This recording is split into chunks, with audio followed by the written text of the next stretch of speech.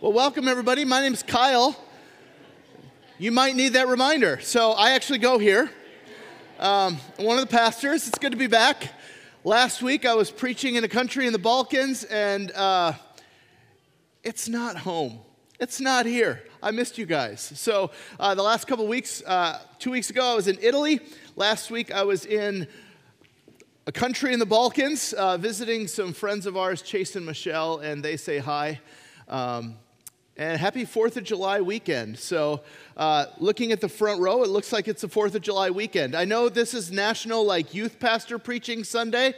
Sorry to disappoint, but you get me. Josh got to preach a month ago, so I get to preach. Actually, this at the 9 a.m. service, this is the only time I've ever preached here and it actually get videoed out to Chester Park and Superior. So that may not ever happen again. I don't know. Pastor Derek and Rachel moved up last week, and he's going to be starting this week over in Superior. And then Pastor Dean is on vacation, and so I get National Youth Pastor Sunday. So we are going to look at Acts chapter 16 of the gospel going to Europe, or more specifically Macedonia, for the first time. And I got to tell you, it was surreal to, on Wednesday morning, fly out of Macedonia to come back here. So Liz and I got back late Wednesday night. Our bags got back yesterday. So this is flying, isn't it? Would you guys pray with me as we ask God to speak? God, thank you for this morning. Thank you for the opportunity that we have to open up your word right now. Would you speak through me or in spite of me, but would you speak? God, as we read the stories of 3 converts, would you maybe even produce a convert here today? Would you awaken faith in all of us? Maybe someone for the first time, maybe someone for the 1,000th time. Would you open our eyes to the beauty and the wonder of Jesus? It's in his name that we pray. Amen. So we're in the midst of a sermon series going through the book of Acts, and we find ourselves in Acts 16 at the beginning of Paul's second missionary journey. And I have pizza with the pastor, we touch on it in some way. Now, every week when we send you out, we don't dismiss you, but we send you to do what? Declare, display, and delight in the gospel, right? That was like a B+ effort. So I would say 9 a.m. was C-, so way to go. I like you better. No, we send you to declare the gospel, to display the gospel, and to delight in the gospel. But have you ever wondered where we got that from? We talk about as a church gospel balance, that the gospel is a truth to believe and to proclaim. It is also a kingdom that we bring our lives under, a different reign and rule that we follow, God's rule and reign, meaning it produces a different kind of life among his people. And then it's also a relationship with God, an experience with the triune God where the Spirit comes into our life and we get to know God. And that in a lot of ways, it's all 3 of those things. The gospel produces a transformed mind. It produces in us godly character that begins to resemble and look like Jesus. And it produces in us a transformed, an experience of knowing him and a transformed life. Well, we actually get that in a lot of ways from the work that the gospel does in Acts chapter 16. As the gospel comes to Philippi, we're going to look at the story of 3 different converts that couldn't have been more different from one another and couldn't have come to Christ in different ways. And yet, the end result of this is a church that is incredibly beautiful and partners with the Apostle Paul the rest of his life in ministry. In fact, they and they alone were one who sent a representative on their behalf when Paul was sitting in prison in Rome to meet his needs, to take care of him, and to let them know that, hey, we still have your back. So, Acts chapter 16, would you open it up with me? It begins, now this is right on the heels of Acts 15, the Jerusalem Council, and Paul and Barnabas had a disagreement and they split in different ways, and this story kind of carries Paul and now Silas, his new partner in ministry, as they go back through the areas that they had been before. Paul came also to Derbe and to Lystra. A disciple was there named Timothy, the son of a Jewish woman who was a believer, but his father was a Greek. He was well spoken by the brothers at Lystra and Iconium. Paul wanted Timothy to accompany him, and he took him and circumcised him because of the Jews who were in those places, for they all knew that his father was a Greek. As they went on their way through the cities, they delivered to them for observance the decisions that had been reached by the apostles and elders who were in Jerusalem. So the churches were strengthened in the faith, and they increased in numbers daily. If you remember from last week, the question that was on everybody's mind was, what does one need to do to be saved? Or more specifically, is believing in Jesus enough, or do we need to become culturally Jewish and observe all of the Old Testament law? See, that was the first raging theological debate in the early church was, do the Gentiles need to become culturally Jewish as well and submit themselves to things like circumcision and the rest of the law, or is Jesus alone sufficient for salvation? And last week, the conclusion was, it is Jesus alone who is sufficient for salvation, and the Gentiles do not need to become Jews. That's good news, isn't it? That Jesus and him alone, in fact, the Jews were saying, it's what he has done for us that saved us, not our adherence to the law. We actually failed at that, so why would we put on them a yoke that we couldn't bear ourselves? And so Paul is going with this letter from the Jerusalem council back to all of the churches that he had started on his previous journey and giving them the good news that no, it is Jesus alone that saves us. And he gets to a town by the name of Lystra, where he had been in Acts chapter 14. And do you remember what happened to Paul when he preached the gospel at Lystra? He was stoned, meaning they were so enraged at the message that they threw rocks at him until they concluded, yep, he's dead now, we can go. And then after they left, he woke up and went about his business. Now, if you were Timothy, a young man from that town, how many of you would have been like, yep, I want to go with that guy? Probably not many. That there was a cost to following Jesus and proclaiming the message of the gospel that Timothy would have seen very clearly, and yet he was a believer. He had come to Christ because of the faithfulness of his mom and his grandma and the ministry of Paul, and he was well spoken of by the believers so that when Paul went through there, he said, hey, I'm going to take that guy with me. And actually, Timothy becomes one of the closest people to the Apostle Paul for the rest of his ministry. He becomes like a spiritual son to him. And that despite the cost that he saw of proclaiming the gospel and following this guy in his following of Jesus, he said, I want to go. I'm in. And Timothy became one of his closest confidants and his best problem solver. He would send him as if sending himself to these areas to help fix things. The story continues. And they went through the region of Phrygia and Galatia, having been forbidden by the Holy Spirit to speak the word in Asia. And when they had come up to Mysia, they attempted to go into Bithynia, but the Spirit of Jesus did not allow them. So passing by Mysia, they went down to Troas. And a vision appeared to Paul in the night. A man of Macedonia was standing there, urging him and saying, come over to Macedonia and help us. And when Paul had seen the vision, immediately we sought to go into Macedonia, concluding that God had called us to preach the gospel to them. Have you ever had really big and elaborate, or even just simple but straightforward plans laid out of what you were going to do? Maybe how you were going to follow God, how you were going to serve him, and then every door was slammed in your face? You have this great elaborate plan, and God said, no, it's not where I want you to go. It seems like Paul and his apostolic team are saying, okay, we'll go preach the gospel there, and they can't. Let's go preach the gospel there, and they can't. Let's go up into Galatia, or let's go to Bithynia, and every time they try to make an attempt to go and serve the Lord in these places, it's like the door slams in their face. One of the things I've learned about walking with Jesus is that God often says no so that he can say yes to something else. So Paul lays out all of these plans. He seeks to obey the Lord. He seeks to preach the gospel. And yet all the places that he's trying to go, it's like a door is slammed in his face. And then all of a sudden, maybe when he's discouraged, maybe not, we don't know. He has a vision of someone from Macedonia saying, come over and help us. And so they conclude, okay, the gospel's going to go that direction. And so the gospel goes to the continent of Europe for the first time. They conclude and they go and they bring the gospel to Philippi. Have you ever been discouraged by God's no in your life? I know I have. But what I've come to find is that God's no often leads to a better yes if we continue to walk by faith. I think this is true of individuals who are wanting to follow God. I think this is also true of churches that are seeking to follow the Lord.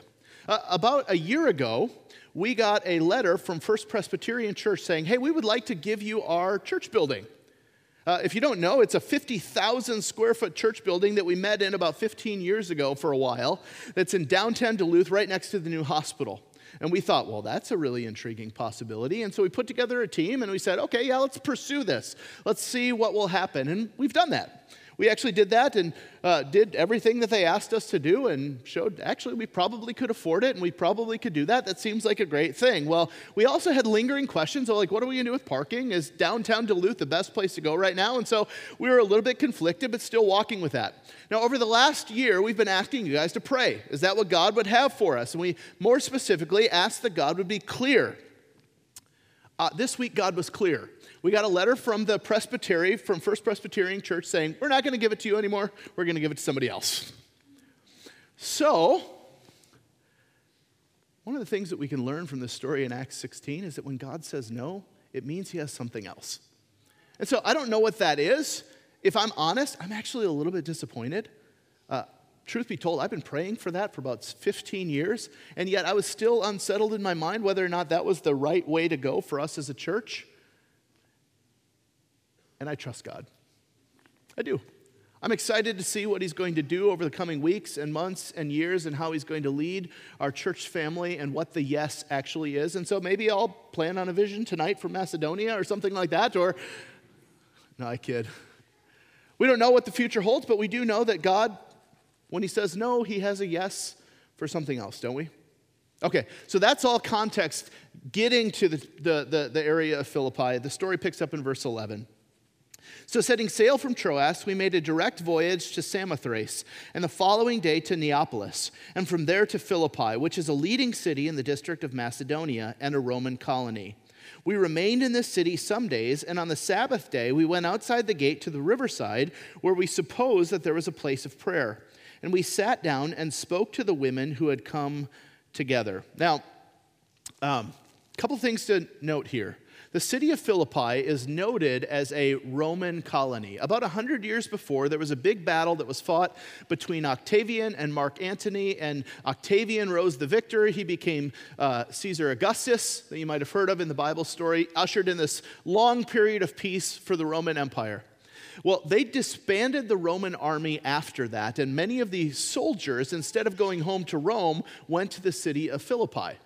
Named after Philip of Macedonia, Alexander the Great's dad. You might have heard of him before, okay?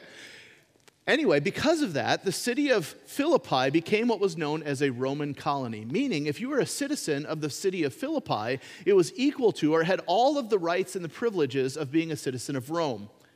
Being a citizen of Rome was a mark of identity, a mark of pride, a mark of, in many ways, privilege, as you were entitled to certain things that other people weren't entitled to.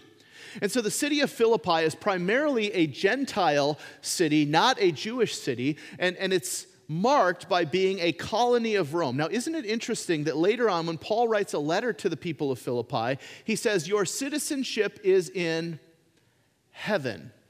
Interesting, isn't it? He says to this colony that would have taken a lot of pride in being citizens of Rome, your actual identity, your primary loyalty is not as citizens of Rome, but rather as citizens of a different kingdom, citizens of heaven, meaning you are marked by, you are identified as being my people. You are under my rule and my reign, and the primary loyalty that exists in your heart is to me. Now, there's nothing wrong with being a citizen of Rome. In fact, Paul was a citizen of Rome. We'll see that play out in this particular story. But his primary allegiance, his primary citizenship was in heaven.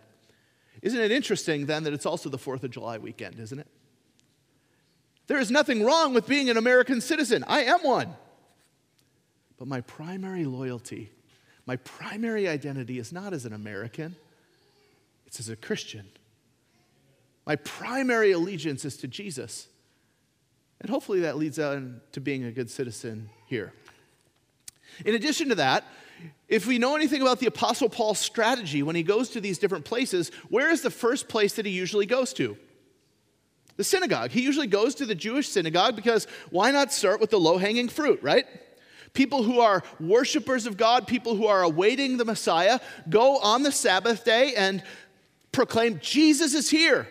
The one that the Old Testament promised would come has now come, and he is the Savior of the world. And usually he would preach a sermon very similar to the sermons preached in Acts chapter 2 by Peter, or Acts chapter 7 by Stephen, or Acts chapter 13 by him in the synagogue of Jesus is the one that the Old Testament was pointing to. We proclaim him and salvation in his name, and often some of the Jews would respond and others would reject. But notice he doesn't do that at Philippi, which makes us conclude there probably wasn't a synagogue there. It was primarily a Greek or a Roman, a Gentile city, and yet he does know that there are going to be God-fearers that gather some way. So on this Sabbath day, when he normally went to the synagogue, he goes down to the river, a place where he supposes there will be God-fearers there that will be praying and seeking the Lord. And our story picks up, verse 14. One who heard us was a woman named Lydia from the city of Thyatira, a seller of purple goods who was a worshiper of God. The Lord opened her heart to pay attention to what was said by Paul. And after she was baptized, and her household as well, she urged us, saying, "If you have judged me to be faithful to the Lord, come to my house and stay." And she prevailed upon us. So here you have Paul going to a women's Bible study, as it were, and proclaims to them, these God-fearers who hadn't become culturally Jewish or converted fully, but were aware of God, were aware of the Old Testament, said Jesus is the one. He is the one. And we learn of the first convert, a woman by the name of Lydia, who we're told is from the city of Thyatira. That was in Asia Minor over in Turkey. So culturally, she's not Greek. She's Asian of descent, and she's a rich or wealthy businesswoman. She has a home in Thyatira, one in Philippi, and her household is in Philippi. And so she's well off. She's culturally different, but she responds. It says the Lord opened her mind or her heart to pay attention to what was said by Paul. I would say Lydia has what I would call a truth encounter. She looks at what Paul is saying. She measures it with what she knows of the Old Testament. She's like, yeah, that makes sense to me. He's the one. And she says, if you've judged me faithful, and she is baptized. She becomes the first convert on the continent of Europe, a wealthy Asian businesswoman. Now, the second convert couldn't be more different from her, and we read her story as well. Now, one other thing to say about Lydia. She says, if you've judged me faithful, would you use my house and my household as the basis of operation? Immediately upon believing in the Lord Jesus, everything in her life becomes fair game for God's kingdom. She says, use it as you see fit. I think that teaches us a lot about what it means to be a disciple of Jesus. That when we give our life to him, it is a free gift that we receive, we cannot buy, and yet when we receive it, everything in our life is at the disposal of God. Isn't that a beautiful picture? No one's making her do that. She's like, hey, come and use my house. And Paul and his associates do. Verse 16, as they were going to the place of prayer, we were met by a slave girl who had a spirit of divination and brought her owners much gain by fortune-telling. She followed Paul and us, crying out, "These men are servants of the Most High God, who proclaim to you the way of salvation." And she kept doing this for many days. Paul, having become greatly annoyed, turned and said to the spirit, "I command you in the name of Jesus Christ to come out of her." And it came out of her that very hour. Don't you love how honest the Bible is? Now, a little editorial insight here or then would have been like, Paul, moved with compassion because of this young woman who is tormented by a demon, spoke and cast the demon out. No, it says Paul greatly annoyed. Now, why would he have been annoyed? Why did he maybe not see her humanity in that particular moment? Notice that the demons always recognize Jesus and his ambassadors. There's nothing unclear from that. They know who they're dealing with. They're announcing these men are servants from the Most High God. Now, if you were in the city of Philippi and you had to choose a spokesperson who would let everybody know who you were when you were coming, it probably would not have been this girl, right? The crazy girl who can tell people's fortunes because we know she's demon-possessed and not right in the head. So Paul, greatly annoyed. Now, she's been listening. She knows who they are. And she has this power encounter with the Holy Spirit, and she is set free. Now, what do we know about this girl? Well, we know that she's on the very bottom rung of the socioeconomic ladder. She doesn't even own herself. We know that she's not even of sound mind, but that those who own her are using her as a cash cow in order to benefit. They don't see her humanity. They don't acknowledge her humanity. They simply use her for financial gain. She was a slave. Most likely she's a local, and so she's of Greek descent. And yet, this is the next person that God chooses to be part of his church to represent him in the city of Philippi. So what happens?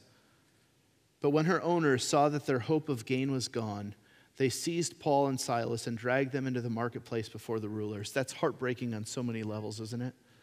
Rather than seeing this young girl who is now set free and of sound mind, all they can see is their opportunity to exploit her is gone. Their cash cow dries up. And so rather than setting her free or any of those things, they go after Paul and after Silas. And when they had brought them to the magistrates, they said, "These men are Jews, and they are disturbing our city, and they advocate customs that are not lawful for us as Romans to accept or practice." The crowd joined in attacking them, and the magistrates tore the garments off them and gave orders to beat them with rods. And when they had inflicted many blows upon them, they threw them into prison, ordering the jailer to keep them safely. Now, not only were they beaten publicly, but they were humiliated. Their clothes were stripped off them, and then they were beaten. Probably not a good day for Paul and Silas, right? Then they're roughly put into the prison. Verse 24, having received this order, he put them into the inner prison and fastened their feet in the stocks. Now, if you and I would have had a day like that, what would we have been doing in the prison? Probably a little grumbling. Maybe a psalm of lament would feel appropriate at that particular moment. God, where are you? We're trying to be faithful, and this is how it goes. We're trying to serve you, and this is where but what do we see Paul and Silas doing? Listen to this. About midnight, Paul and Silas were praying and singing hymns to God, and the prisoners were listening to them. So they're ministering to other people. They're praising God. They're praying. They're doing prison ministry from the inside. It's like you can't touch these people, right? And suddenly there was a great earthquake, so that the foundations of the prison were shaken, and immediately all the doors were opened and everyone's bonds were unfastened. Now, if we just took the logic from the first part of this story of like God opening and shutting doors, they'd have been like, door open, awesome, this is our ticket out of here, let's get out of here. But they don't. They don't seize this opportunity to escape. Rather, something else happens. Verse 27. When the jailer woke and saw that the prison doors were open, he drew his sword and was about to kill himself, supposing that the prisoners had escaped. Now, why would he do that? We don't understand this, but they lived in an honor-shame culture, and for a jailer to have prisoners escape would have been a deep mark of shame and betrayal. In fact, his life would have been forfeit. And the only way to preserve any sense of honor or dignity for him or his family was to take his own life in payment or in response to that, to have his family escape the shame of letting the prisoners go.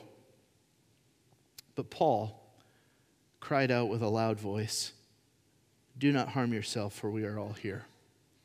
Now, if you had a day that Paul and Silas had, would you primarily be focused with other people's needs and longings and dangers? Or would you be focused on yourself? I would love to think that I would be focused on others. In fact, that would be a supernatural kind of life that only the Holy Spirit could produce. The reality is I may not have seen it. Do not harm yourself, for we are all here. And the jailer called for the lights and rushed in, and trembling with fear, he fell down before Paul and Silas. Then he brought them out and said, "Sirs, what must I do to be saved?" And they said, "Believe in the Lord Jesus, and you will be saved, you and your household." And they spoke the word of the Lord to him and to all who were in his house. And he took them that same hour of the night and washed their wounds. And he was baptized at once, he and all his family. Then he brought them up into his house and set food before them. And he rejoiced along with his entire household that he had believed in God. So we've got the rich Asian businesswoman who has a truth encounter and believes that Jesus is the one promised in the Old Testament. We have a demon-possessed local slave girl who has a power encounter with the Holy Spirit and is set free. And now we have this jailer, blue-collar guy. Those who got the good-paying blue-collar jobs were probably ex-military, and so he's probably Roman in descent, former member of the military. My guess is he's probably a little rough around the edges. And now he comes to Christ not by a well-ordered Bible study, not by simply a power encounter with the living God, but because he sees people that he simply has no categories for. He sees the difference that the Spirit of God makes in the lives of his people so that in this moment of great need and devastation in their life, they are completely focused on other people. He falls at their feet after sensing their care for him, and he says, guys, I want what you have. I don't know exactly what it is, but I want what you have. And then what must I do to be saved, to get this? It's a question that we often ask ourselves. What do I need to do to be a Christian? And their response to him is the same response to anyone else. Believe in the Lord Jesus and you will be saved. You see, Christianity is not about a list of things that you do to make yourself right with God. We can't do it to make ourselves right. It's about what Jesus has done for us and believing the sufficiency of that Jesus' life was lived in our place so that when we put our faith in him, his resume is credited to us. That Jesus' death is sufficient sacrifice, a payment made for our sins so that God fully upholds his justice while also releasing his mercy because Jesus pays our debts. And that Jesus' victorious resurrection is our great hope that we too will raise in victory and newness of life one day. It is all about what he has done. They said, believe in the Lord Jesus and you will be saved. And it's the same message to you today. What must I do to be saved? You must believe the gospel, the good news of Jesus Christ. And so this man does. And he brings him home, and Paul and Silas share the gospel there, and his whole household is saved and baptized. And it is this beautiful picture. And the story ends, verse 35. But when it was day, the magistrate sent the police, saying, let those men go. And the jailer reported these words to Paul, saying, the magistrates have sent to let you go. Therefore, come out now and go in peace. But Paul said to them, they have beaten us publicly, uncondemned men who are Roman citizens, and have thrown us into prison. And do they now throw us out secretly? We have certain rights and privileges as Roman citizens. You guys are in trouble. We're not going to go quietly, is what he says. No, let them come themselves and take us out. The police reported these words to the magistrates, and they were afraid when they heard that they were Roman citizens. So they came out and apologized to them, and they took them out and asked them to leave the city. So when they went out of the prison and visited Lydia, and when they had seen the brothers, they encouraged them and departed. So, what do we learn from this story? If you were to start a church, would you pick a church of such diversity to start? 3 different people, 3 different ethnicities, 3 different socioeconomic classes, 3 different walks of life. All meeting Jesus differently. One through a truth encounter, one through a power experience or power encounter, one through, I would call, a kingdom encounter, having no categories for God's people and wanting what they have. And yet, this becomes one of the most healthy churches that we see in the pages of the New Testament. We need to experience in the gospel. Here's what I've come to find out. The way that you come to Christ is often what you think everybody else needs.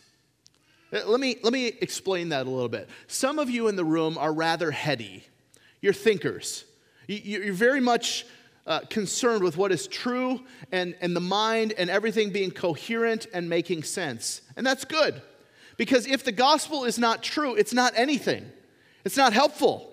If Jesus isn't raised from the dead, you are still in your sins and your faith is futile. The Bible says that. If it's not true, if it's not rooted in history, then it's not anything. Just wishful thinking. And so maybe you came to Christ through what I would call a truth encounter. Maybe you picked up a book and realized, oh my goodness, the words of the scripture are actually true. They happened in human history. Jesus is who he claimed to be, and it's a historical, verifiable fact. And one of the things that you're drawn to about Christianity is its incredible coherence. It makes sense. It fits together. And maybe you're a little bit more bookish, and so you love studying theology and the Bible and how it all fits together. For you, truth is a big deal. And often then you think, well, if that's the way that I came to Christ, that's what everybody needs. And so you hand out copies of The Case for Christ, or you talk about you just need to read this book, or you just need to realize that it's true, or you just need to grasp this aspect of theology, and then everything will work out. And you realize not everybody's like you. And that's not the door that God uses to get into their life like you did yours. That doesn't make what happened to you invalid, but it does mean that God reaches different people in different ways. There are others of you that are feelers or experiencers. You went to this worship event, you cried out to God, you asked, God, are you real? Or God, do you actually love me? And you felt this overwhelming experience of God's love. You felt a near presence. You experienced the power of the Holy Spirit. And so you often think, you know what, my friend just needs to experience that. You just got to cry out to God like this, or you just got to go to this worship service, or you just got to attend the Passion Conference, or you just got to do this, and then you'll get it. And maybe they do, and it's not the same for them. Or maybe you're a doer by nature. Like just brass tacks. Like what does it mean? How does this impact things? And maybe you weren't even interested at all in spiritual things and the gospel, and then you met this group of people, and they were different. The way that they loved each other was just different. The way that they interacted with life and what they valued and what they didn't value, you came to be drawn to. You were attracted to the point where you said, I'm not sure I believe what you believe, but I want what you have. And through joining this community and seeing their way of life, you realize, wait a second, this is life. Now, which of those is the right way? Yes and amen. We're for all of them here, okay? I just want you to know Jesus. But here's the thing that I found over the years is that I need to grow to appreciate all three. If you can think in terms of head, heart, and hands. Head is biblical thinking, having my mind shaped and formed by the scriptures, knowing and believing the right things about God so that I honor him. Heart being the experience of God, the godly character that results in communing with and experiencing God. And hands, the life that's brought under the rule and the reign of King Jesus, so that the way that I live my life is different, and the people that I hang out with are different, and the way that we love each other is different. That's a great picture of maturity.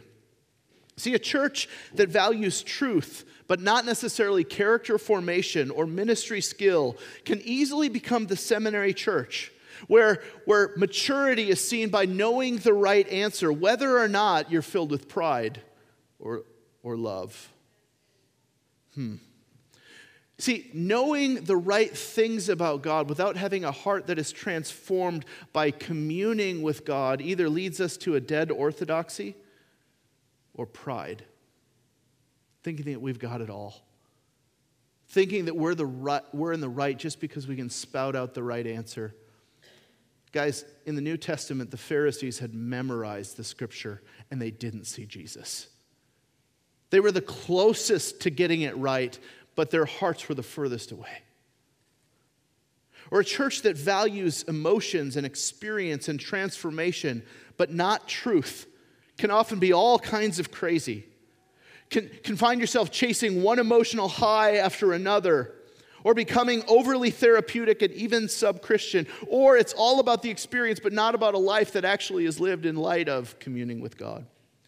Or there's churches that value the kingdom and initiative, and they're alive, they seem, and active, and they're doing things. They're living out the gospel together. They're living out the implications in word and in deed. They're loving their neighbors, and they're sharing the gospel. And then you dig a little deeper and you realize, wait a second, all these people are burnt out, tired, and beneath the surface, it's a bit of a facade. They're doing all of these things, but they forgot about being with the one who transforms.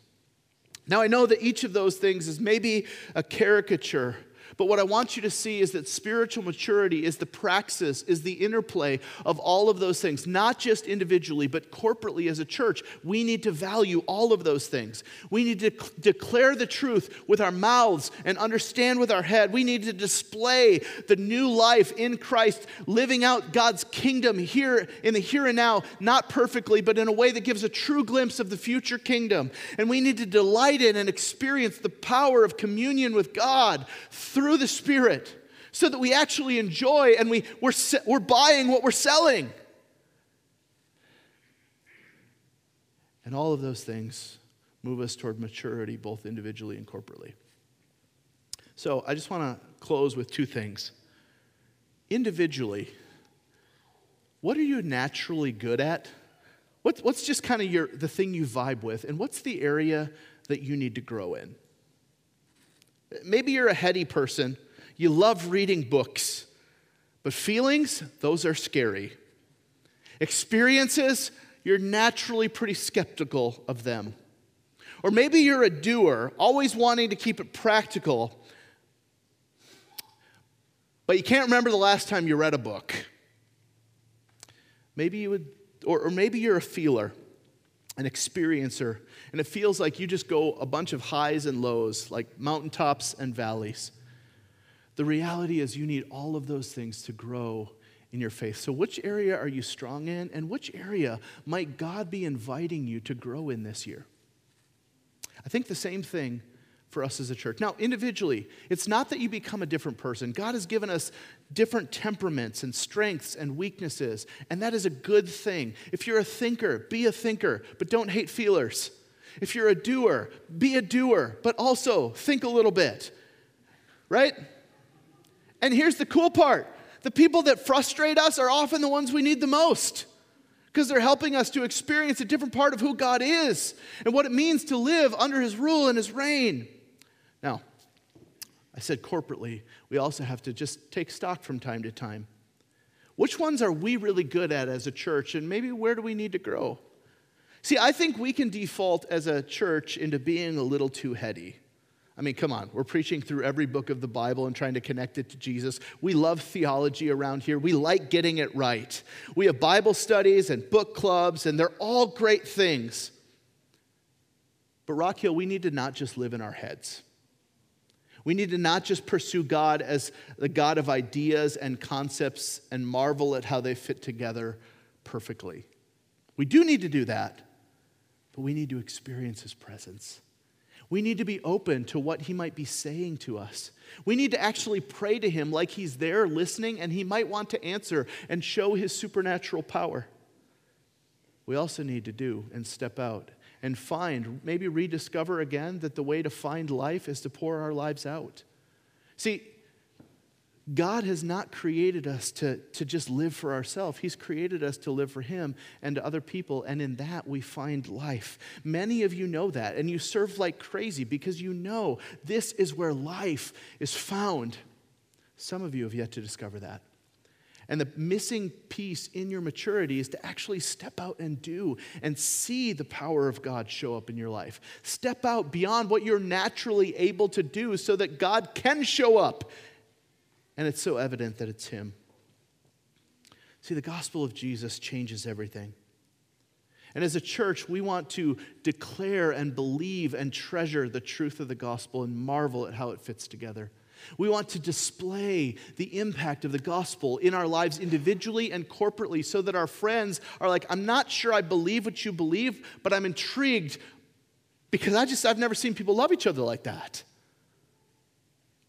or dream like that. And then we need to experience communion with God, the power of God, daily as we open up his word and we spend time with him. And corporately, when we gather together, giving space for him to show up, to speak to us, to encourage us, to convict us of sin. And so as a church, we're going to try to do that over the coming weeks and months, is just create a little bit more space in our service for us to let God respond, for us to confess our sin, for us to maybe pray for people to be healed, for us to maybe ask God what he's wanting to do in our life to lead and guide us clearly so that we're not just coming here and just consuming and putting our minds on autopilot, but we're experiencing him and we're giving room for him to speak to us so that we might know more of him and walk with him day in and day out. I promise you we won't get that weird, maybe a little bit, but we won't get that weird because we're to do things orderly, but we do want to know him, head, heart, hands, declare, display, delight. Let's pray. God, thank you for your word and how it shapes and forms us in big and small ways. God, I thank you that you have given us minds to understand complex truths and to see if things fit together. I thank you, God, that you've given us emotions to feel and to know and to experience ultimately you. And God, we thank you that you've given us gifts and abilities, skills, and things in our life to steward. May we live in such a way that displays the beauty of your kingdom. Holy Spirit, would you speak to all of us, even now, about where we might need to grow this year, about where we might need to know more of you. God, we know that we're going to spend the rest of our life figuring out what you did when you saved us. We know that ultimately it doesn't depend upon our performance, but rather on your finished work, and so we delight in that reality. We rest in it as we seek to know you more. We ask this in Jesus' name. Amen.